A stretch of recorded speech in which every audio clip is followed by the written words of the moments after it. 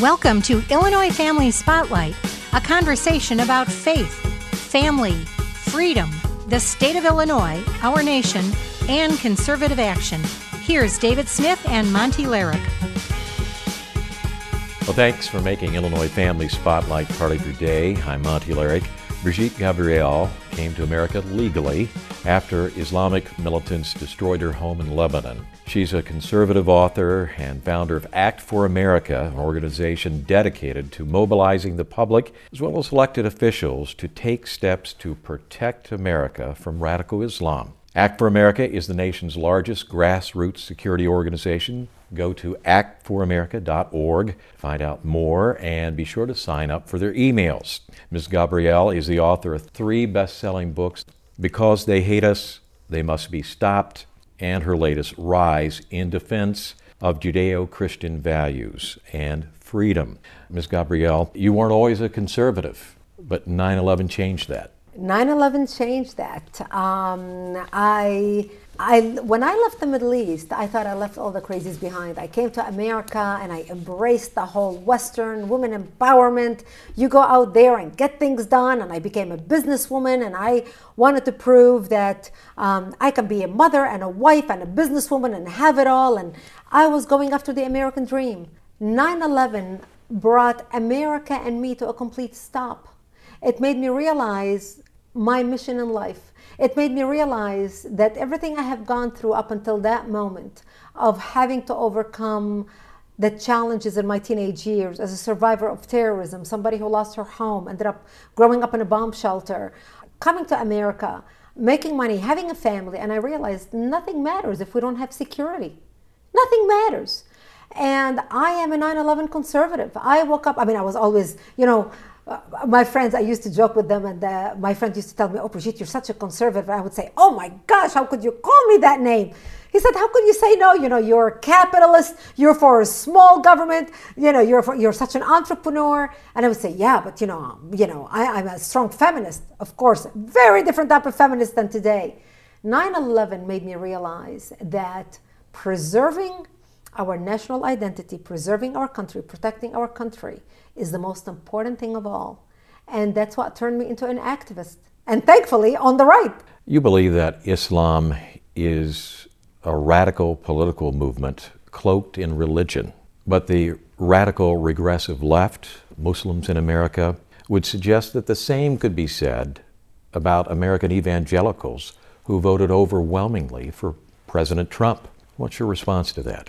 There's a difference between people voting and exercising their freedom of speech while praying for their enemy, while praying for our nation, than those who support and rejoice when terrorists bomb our country, dance in the street, and they wish to elect elected officials who want to change our country. There's a huge difference between the two. There's a difference when you harbor, support, fund, hide, and protect those who express their views on wanting to harm the United States, like the Muslim community and the mosques in America that harbored, supported, financed, and hid the hijackers, the terrorists of 9/11, and didn't say anything about them, and those who still continue to support terrorists who operate in our country, and those Christians who their biggest sin is actually voting their values. There's a huge difference between the two. I think most of our listeners and viewers are aware, at least to some degree, the threat that political Islam represents for America and Western democracies, but they don't know what to do about it. And that's where your book, Rise, comes in. Exactly. My book, Rise, was basically the roadmap to teach people, every person who feels helpless, who feels frustrated at the status quo, who sees our country falling down, just getting deteriorated. Rise is the roadmap for every one of those people to know what they can do, the power that they have as an individual to make a difference for the country. And RISE was basically the roadmap. It was basically spelling out what I do with my organization, Act for America. After 9/11, I started educating people about the problems that our country faces, especially with radical Islamic terrorism, and why they need to be informed and keep their eyes out and, be careful, monitor what's happening in the community. But I learned very quickly, Monty, that we can educate until the cows come home. Nothing is going to change. Education is important, but education by itself is not sufficient. Education must be coupled with action, and I realized most people do not know how to act or what to do. So I wanted to give them an outlet. I wanted to give them ideas. And in my organization, actforamerica.org, we give people ideas on what to do as an activist. People can go to our website, sign up as an activist. It's free. It doesn't cost them anything. And we give them ideas. For example, every Wednesday morning, we send 3 in 10. 3 things you can do under 10 minutes that you can do them in the morning while sipping your cup of coffee. That will make a difference for the country. We notify them about bills in Congress. We notify them to take action steps against a corporation or whatever issue happening in the country. Those are the things that we teach people, and that's what I spell out in Act for America, down to how to write a letter to the editor of your local newspaper. I even have the letter pre-written for them. All they have to do is copy it, put their name on it, and mail it to the newspaper. I went to the Act for America website.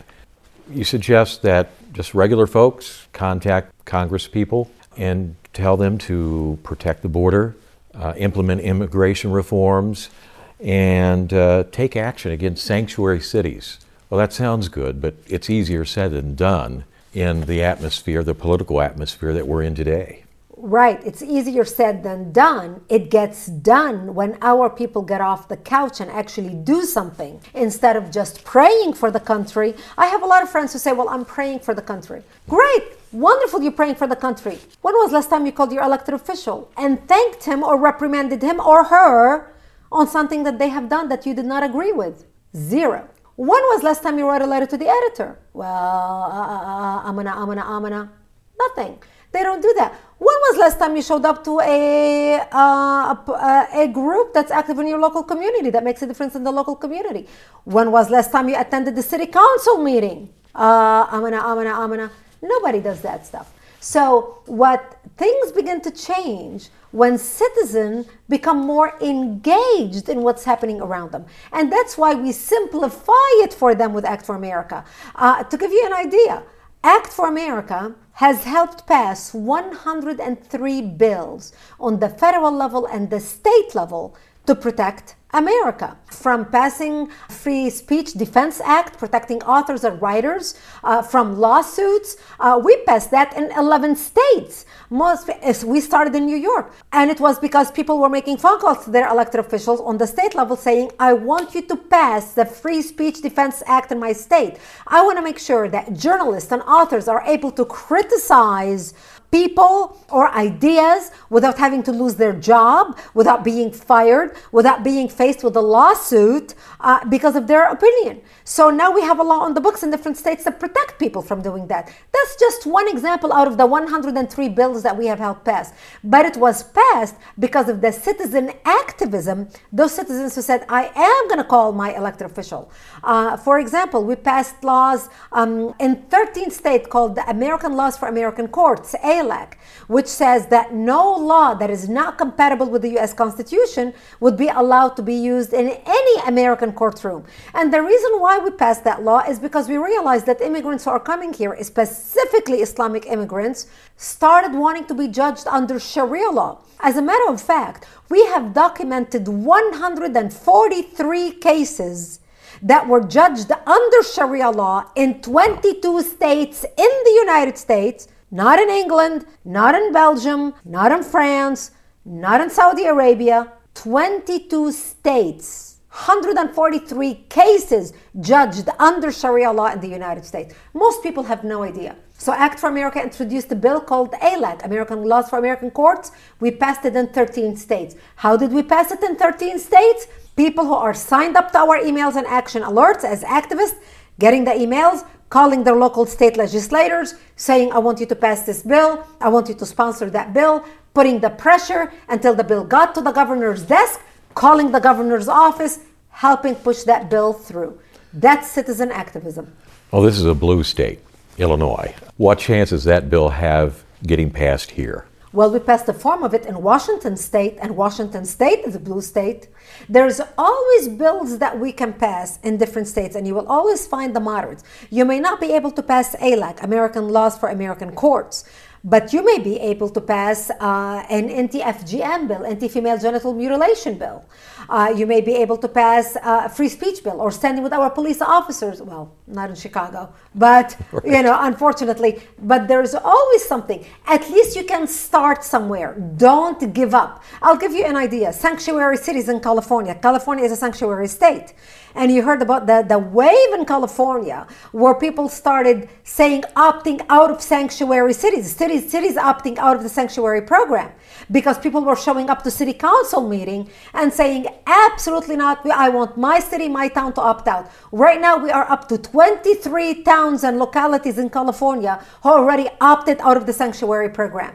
That was driven by activist members of Act for America who started showing up to city council meeting and saying, enough is enough, not in my city. Now, Illinois is a big state. Not every single county in Illinois is a blue county. So those who live in conservative areas, you don't know who are the other conservatives in your area. That's why it's important to become involved in an organization that brings people together, that connects people together, that networks people together. You need to get out there, sitting in your home, praying, watching Fox News, listening to talk radio, and fuming about issues, screaming at the TV.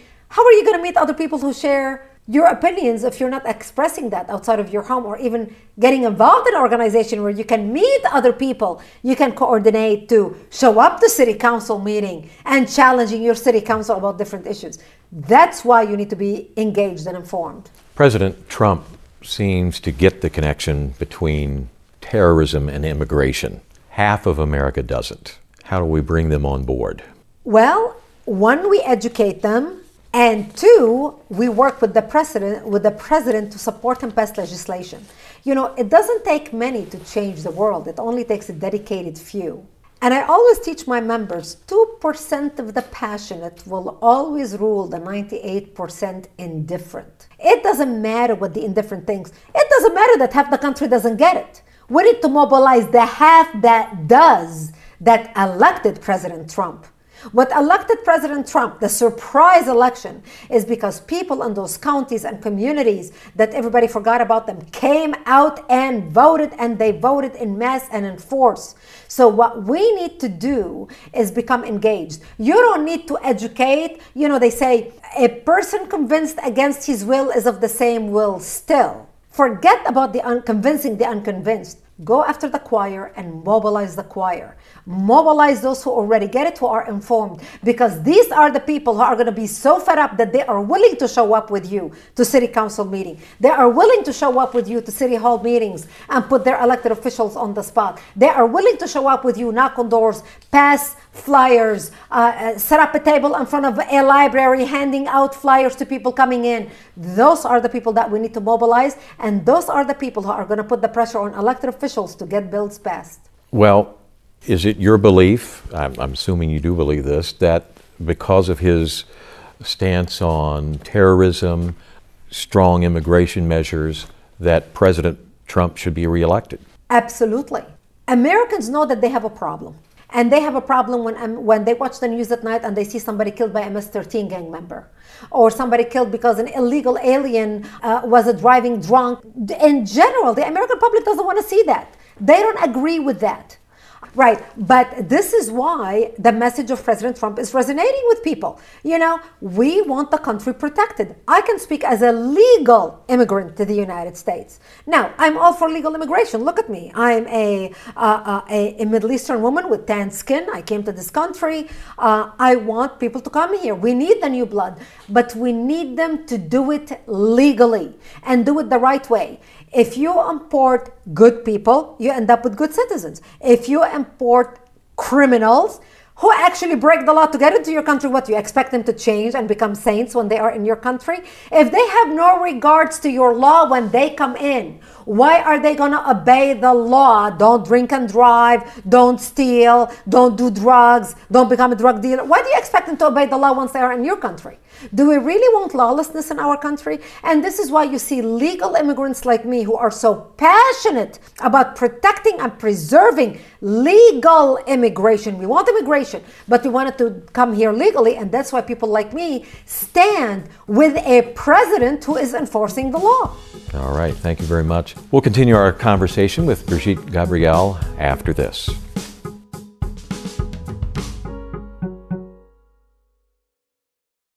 Children are a gift. For the Colson Center, I'm John Stonestreet with The Point. If only I had a nickel for every time someone said to me after hearing I have 4 kids, hey, don't you know what causes that?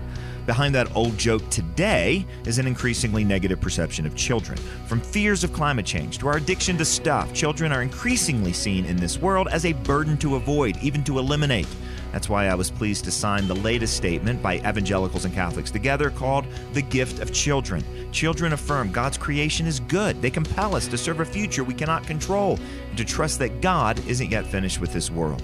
The Gift of Children offers a radically countercultural understanding of children. It challenges believers to welcome new life as a witness to the love of the God who gave us life. Come to Breakpoint.org and I'll link you to this powerful statement called The Gift of Children. Please read it, share it with friends, your family, and your pastor. Again, that's Breakpoint.org. I'm John Stonestreet.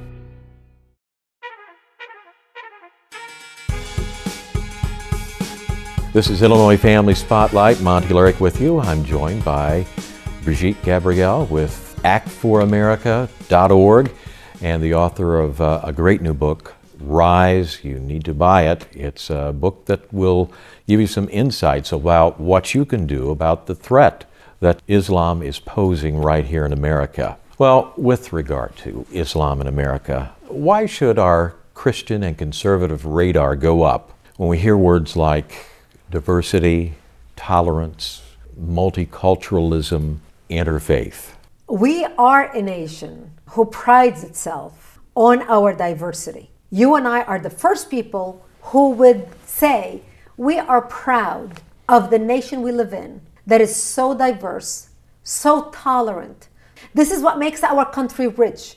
People came to this country from all over the world. They came here because they want to be American. So we do celebrate our diversity. We embrace our diversity and our multiculturalism. But the reason why right now we are concerned about people who wish to do our country harm using this type of language, because they are using it to attack us. They are using to cover up and protect criminals, to protect terrorists, to protect MS-13 gang members, to protect drug dealers who are basically using these buzzwords to be able to come to our country and say, oh, you can't discriminate against me. You know, you're supposed to be tolerant. You're supposed to be into diversity. And if you're not into diversity, you're opposing me because I am somebody from Honduras who came here. And never mind that I'm, a member of a MS-13 gang. You still have to respect me because we are a nation of diversity. This is why our antennas go up. Plus, our antennas go up because we know when it comes to radical Islamic terrorism, the Muslim Brotherhood wrote a plan. And the Muslim Brotherhood is the oldest terrorist organization in the world. They wrote a 100-year plan for radical Islam to infiltrate and dominate the West and establish an Islamic government on earth. In the counterterrorism circles, this plan became known as the Project. I allude to it and discuss it in my book, Rise. What makes the project so unique is it gives tactics and proposals as to how to infiltrate the West, how to use our laws against us, how to use our open-mindedness against us. They even give words that you use against Westerners to disarm them. And you want to know what those words are? Diversity, multiculturalism, interfaith, dialogue. They say if you use these words, Westerners will be lapping out of your hands like dogs. Because they know, they understand our culture. They know that once you use these buzzwords, what are you going to say? We don't agree with diversity? You and I are the first people to agree with diversity. You and I are the first people to respect and celebrate our multiculturalism. This is what we love about our country. Look, I'm getting ready to go eat dinner after this interview. I know I'm going to drive down the street. I have options to eat Mexican food, Lebanese food, Japanese food, Chinese food, Vietnamese food. I love that. You're making me hungry. So. If it wasn't for our multiculturalism, we wouldn't have all that. That's the wonderful aspect of multiculturalism. But we do not want nor respect people weaponizing our multiculturalism and our diversity against us. And that's why the Bible says, be as kind as dove and as wise as serpents. We have perfected the be as kind as dove part because we are a kind society. But we are forgetting to be as wise as serpents. And we need to recognize when our enemy is using buzzwords against us, where we need to stand up and say, okay, I respect the concept of diversity and multiculturalism and dialogue, but I refuse to roll down and play dead when I realize that they are being weaponized against me. I spoke to an evangelical pastor recently, travels the countries. He's spoken to a lot of Muslims, and he says that they tell him they don't want Sharia in America. They want to live in peace. And I'm inclined to believe him. Are we being naive? There are a lot of Muslims in America who do not want Sharia law in America. Those are not the ones we are concerned about. Just like on 9/11 in America, we had 2.3 million Muslims in the United States. It took only 19 hijackers to bring America down to its knees, destroy the World Trade Center, attack the Pentagon, and kill almost 3,000 Americans on that day. The 2.3 million people were not the people we were worried about. They didn't do it. They may have supported it, some of them by their silence. Certainly the mosques where the 19 hijackers belonged. Obviously somebody knew that they were up to something, agreed with their radicalism. They must have seen the signs. Nobody said anything. So I do believe that there's a lot of Muslims in America who do not want Sharia law, who escaped the Middle East and thought, I don't want to have anything to do with it. But there are those in America who do want Sharia law and Sharia courts in the United States. And those are the ones that we are concerned about. There was a very famous case in New Jersey in 2010 where a Pakistani man was raping his wife up to 4 times a day and abusing her, torturing her. She went to court to get a restraining order against her husband.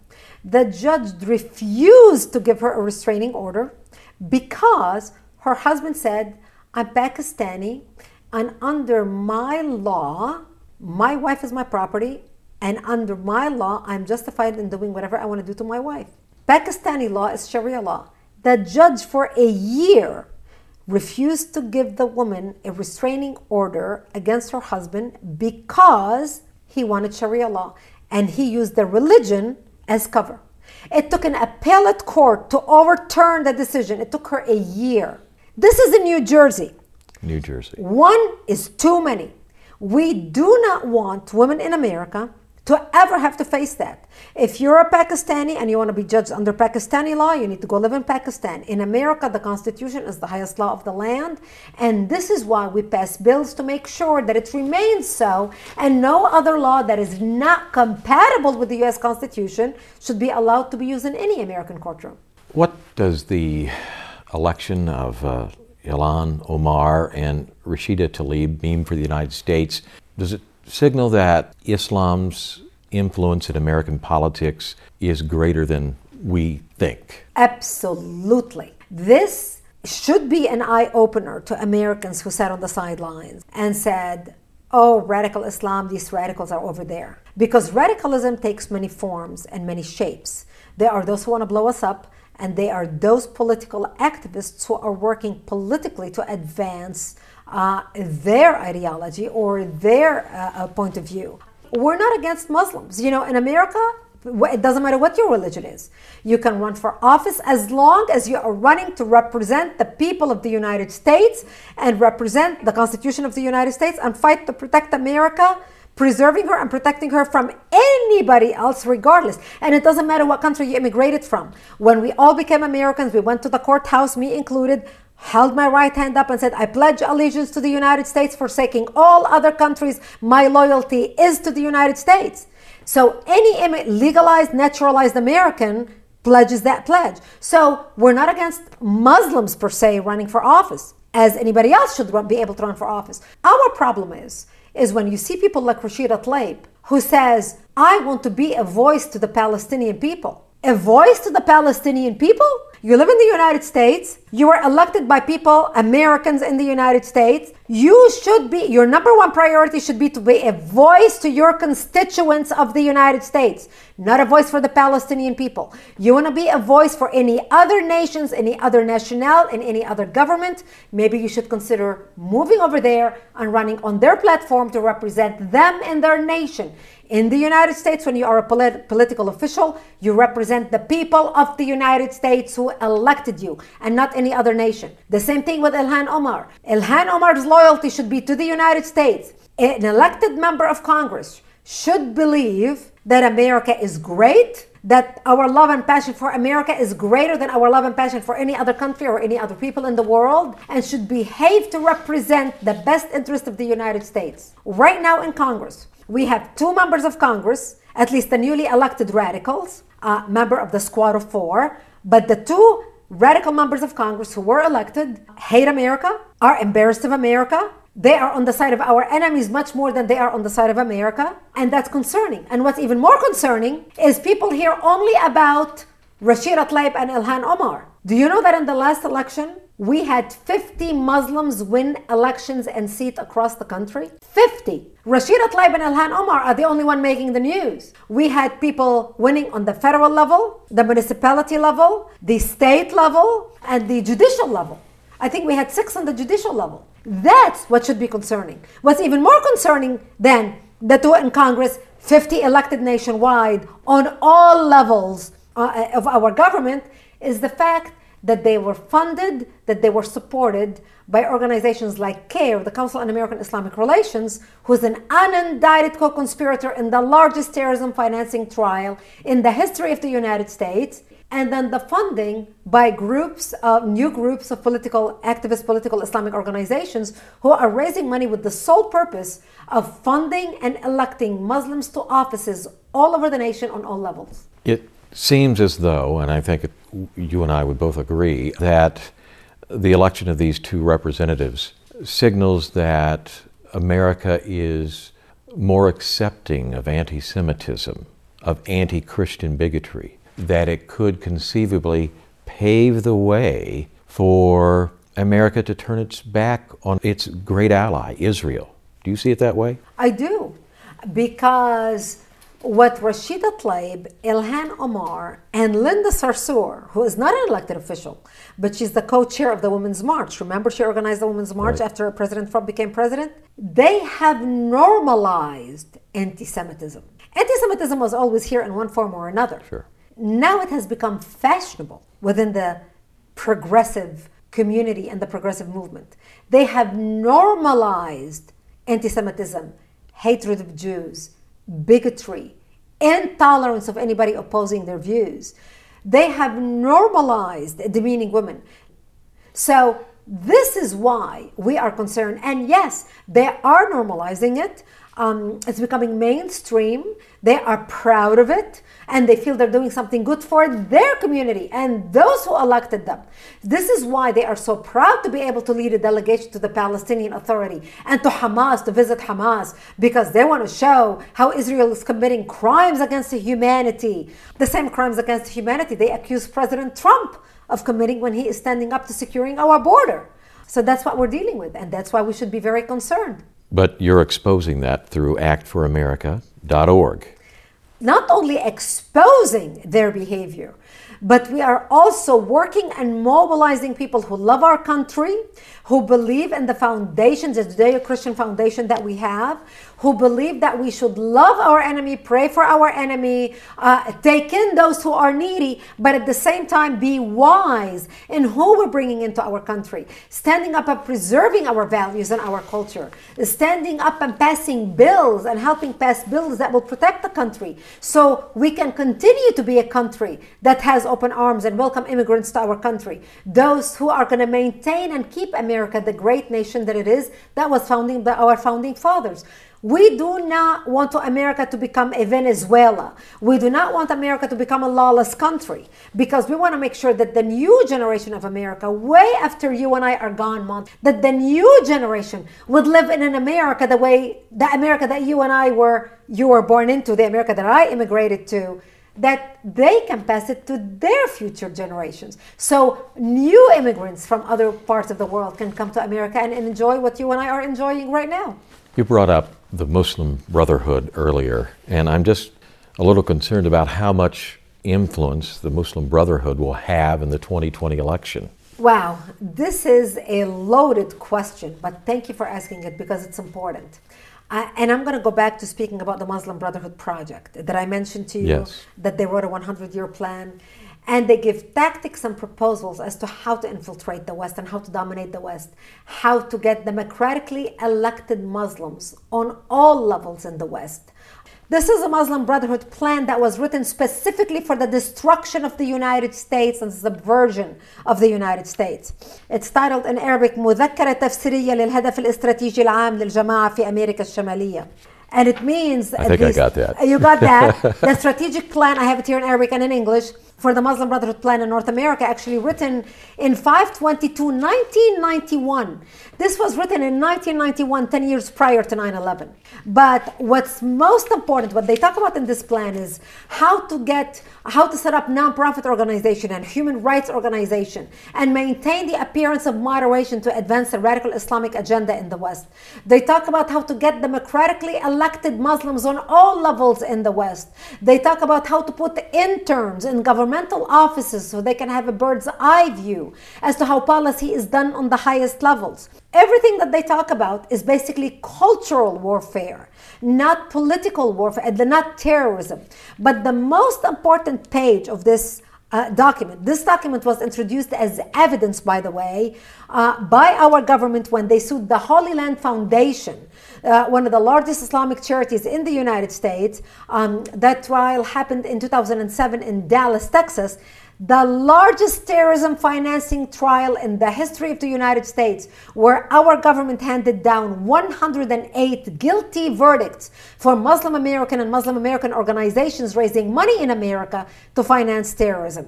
So in this trial, in the last page of this, which was presented as evidence, it lists 29 front organizations set up in America for the destruction of America to do cultural warfare. Who are front for the Muslim Brotherhood. Number one on the list is ISNA, Islamic Society of North America.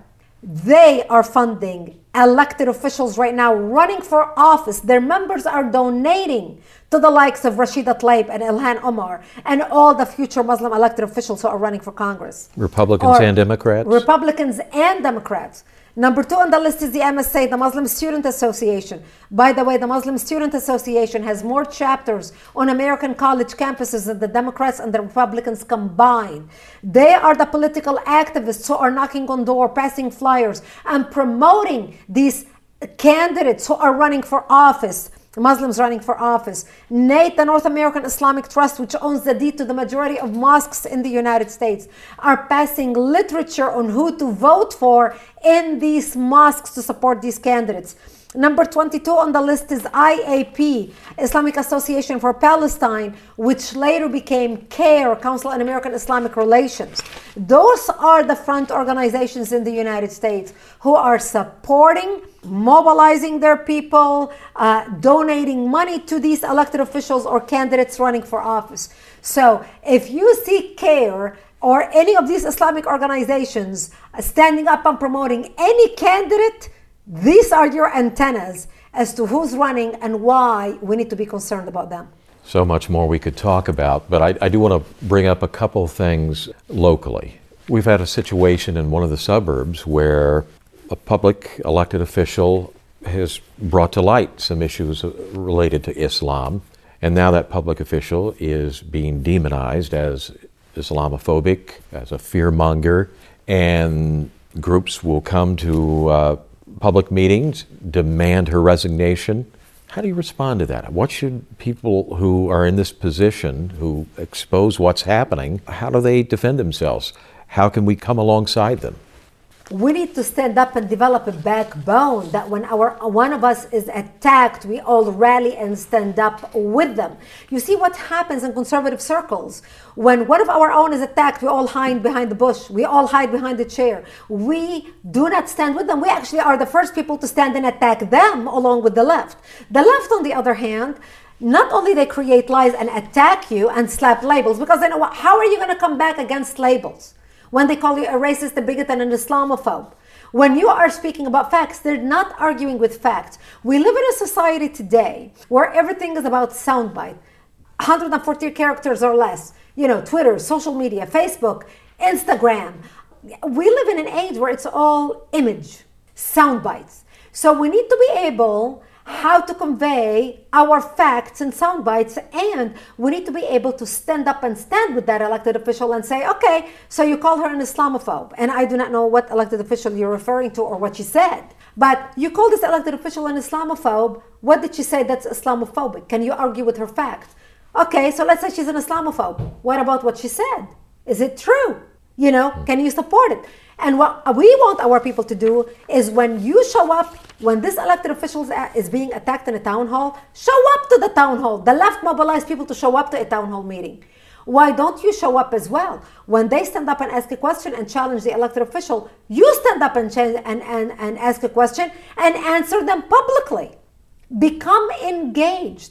Our people are not engaged on that level. And if I can give one advice to people who are concerned about this country, you need to stand up and be counted. You need to develop the courage to stand up and speak up. It's not enough to just show up to a meeting and sit and listen to a speaker, have a rubber chicken lunch, you know, compare notes, show up people, you know, what you're wearing, you know, network with your friends and hear a speaker and everybody leaves the meeting thinking, oh, look at this, we did a great job. What a great event we pulled off. We heard a great speaker. We'll meet next month. Next Tuesday, 12 noon, another rubber chicken lunch. That's what our side does. The left is mobilized, is organized. They get their friends together. They don't sit together with 400 people attending a lunch meeting. They meet at their breakfast nook. We're going to sit down. We're going to make a list of all our city council people. Who do we need to get rid of? Who do we need to keep? Who do we want to run for a state board or a school board? That's how they organize. Our people show up and listen to speakers. We need organized groups in small groups to understand how they mobilize in the community. Start a group, develop it in your church, in your office. I'm sure there are members in your office who feel the same way you do. Get together after work at 5 o'clock. Have a snack and a cup of coffee and say, okay, we're going to meet once a month, last Tuesday of every month. We're going to get together and let's discuss what's happening in the community. What other groups can we reach out to? What other groups can we network? Let's map our community. How many Tea parties do we have? How many Republican parties do we have? How many patriotic parties do we have? How many concerned parties do we have? Let's network with them. Let's meet them. Let's see who's out there. Let's come together. Let's see what they're doing. That's what we need to do to network to make a difference. And I encourage people again to go to our website, actforamerica.org, and become engaged. Sign up to get our emails and sign up as an activist, and we'll connect you with members in your community. This Islamic indoctrination, we're seeing it in our public taxpayer-funded government schools, seeing it on college campuses, and even in Christian schools. Boy, how do we counter that? If they have a hijab day, what should we do? All the parents need to organize and you need to have a kippah day or a cross day. And if I already said, what is the school going to do? They're going to say, oh no, you cannot have that. You cannot have a Christian day at school because it's offensive. Why not? We have a hijab day. Why can't you let us have a Christian day? Or why can't you let us have a kippah day? We want all males to walk around with kippahs on their head because we want to experience what it's like to be Jewish. After all, this is the foundation faith of all the Abrahamic faith. We're going to learn about religion and we're going to learn the importance of wearing a kippah. What is the school going to say? See, our side doesn't think out of the box. They don't think about, we're going to have a kippah day at school, or we're going to have a cross day, a modesty day. We're going to have what Catholic girls, ladies put on, the scarf that they put on their hair when they go to class. This is the type of stuff we need to do. Now, not that the school is going to agree with it, but you want to create a controversy and awareness in your community. Because if we can have a hijab day, why can't we have any other day? Why is the discrimination? Then if you cannot allow me to have a kippah day at school, then if I'm not allowed to do that, then you shouldn't have a hijab day. You want to nip that in the bud? Come up with another idea where they're not going to allow you to do it. Then you have basis to say, if we're not allowed to do this, you're not allowed to do that. Then the school says, okay, nobody does anything. You're a victim of censorship from social media. YouTube doesn't like you, Facebook, etc. Act for America, the work of Act for America. Is it time for big government to step in and take action against the social media monopoly? I think we already have precedent of the government stepping in and taking over monopolies set up by corporations where they became so big that they dominated the marketplace. Look, we wouldn't have Apple today if the government didn't step in when technology and computers and everything and Microsoft was dominating everything. I mean, when you look throughout our history, as big industry developed, at one point the government had to step in and regulate the industry.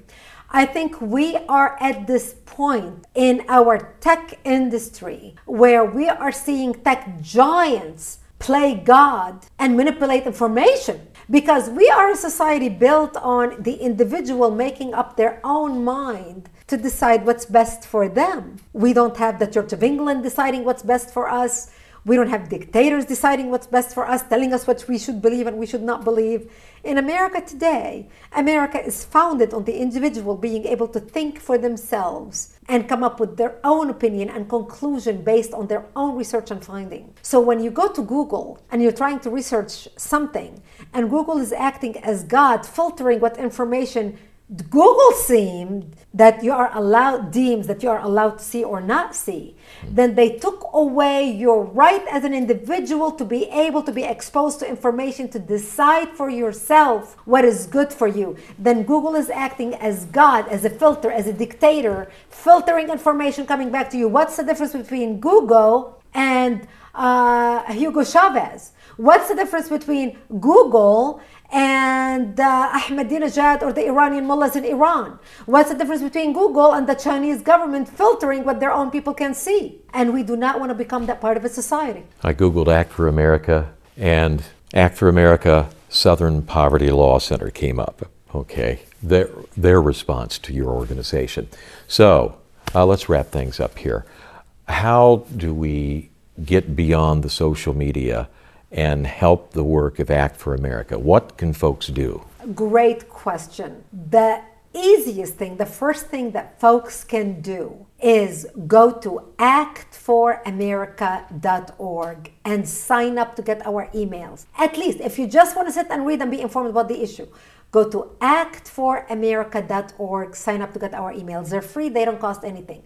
But we named the organization Act for America for a reason. I named the organization Act for America. Not think about America, not wish for America, not hope for America, not get educated about America, not pray for America. You can do all that and you should. But without taking action, nothing happens. Sign up to become an activist. Go to actforamerica.org and sign up to become an activist. All you need to do is when we send you an email about taking action on something, with the click of a button, you can send an email that's already pre-written for you to your elected official. You didn't even have to think about the subject. We notify you of bills coming down for a vote. How many people say, I wish I knew my elected official was going to vote on this bill. I would have said something. Wouldn't you like to be notified about a bill before it's voted on, Sure. not after?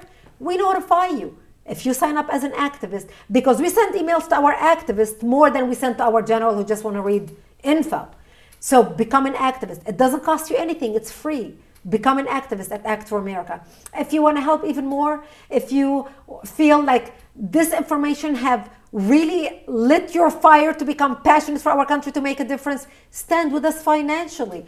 Become a Patriot partner. The left has Soros. And what makes the left so well organized is their people walk their talk. They donate even $1, even $5. You have young people who don't even have money, who says, I'm pledging $5 to Obama. I'm pledging $5 to Organizing for Action. I'm pledging $5 to Kamala Harris. I'm pledging. They give even from what little they have. We need our people to match their passion with their action. If you're passionate about helping organizations like ours who are making a difference in the country and passing bills, stand with us financially. At whatever level, at least sign up to get our emails and become an actor. Brigitte, thank you so much. God bless you and your work. Act for America. Where can people pick up your books? Thank you. People can get our books from all bookstore, my book, Barnes & Nobles, Amazon.com, etc. Or even better, they can go to actforamerica.org, and for a tax-deductible donation, they can get the book and be able to help the organization at the same time. And for $100, they get it autographed, tax-deductible. There you go. Well, thank you so much. God bless. Thank you. And thank you, folks, for tuning in. Remember to tell a friend about Illinois Family Spotlight. And until next time, God be with you. Thank you so much. Thank you for listening to Illinois Family Spotlight. For more information, please visit us at ifiaction.org and look for us on Facebook and Twitter. If you would like to email us questions or comments, please do so at feedback@ifiaction.org. Until next time, stay engaged and keep your eyes on the prize.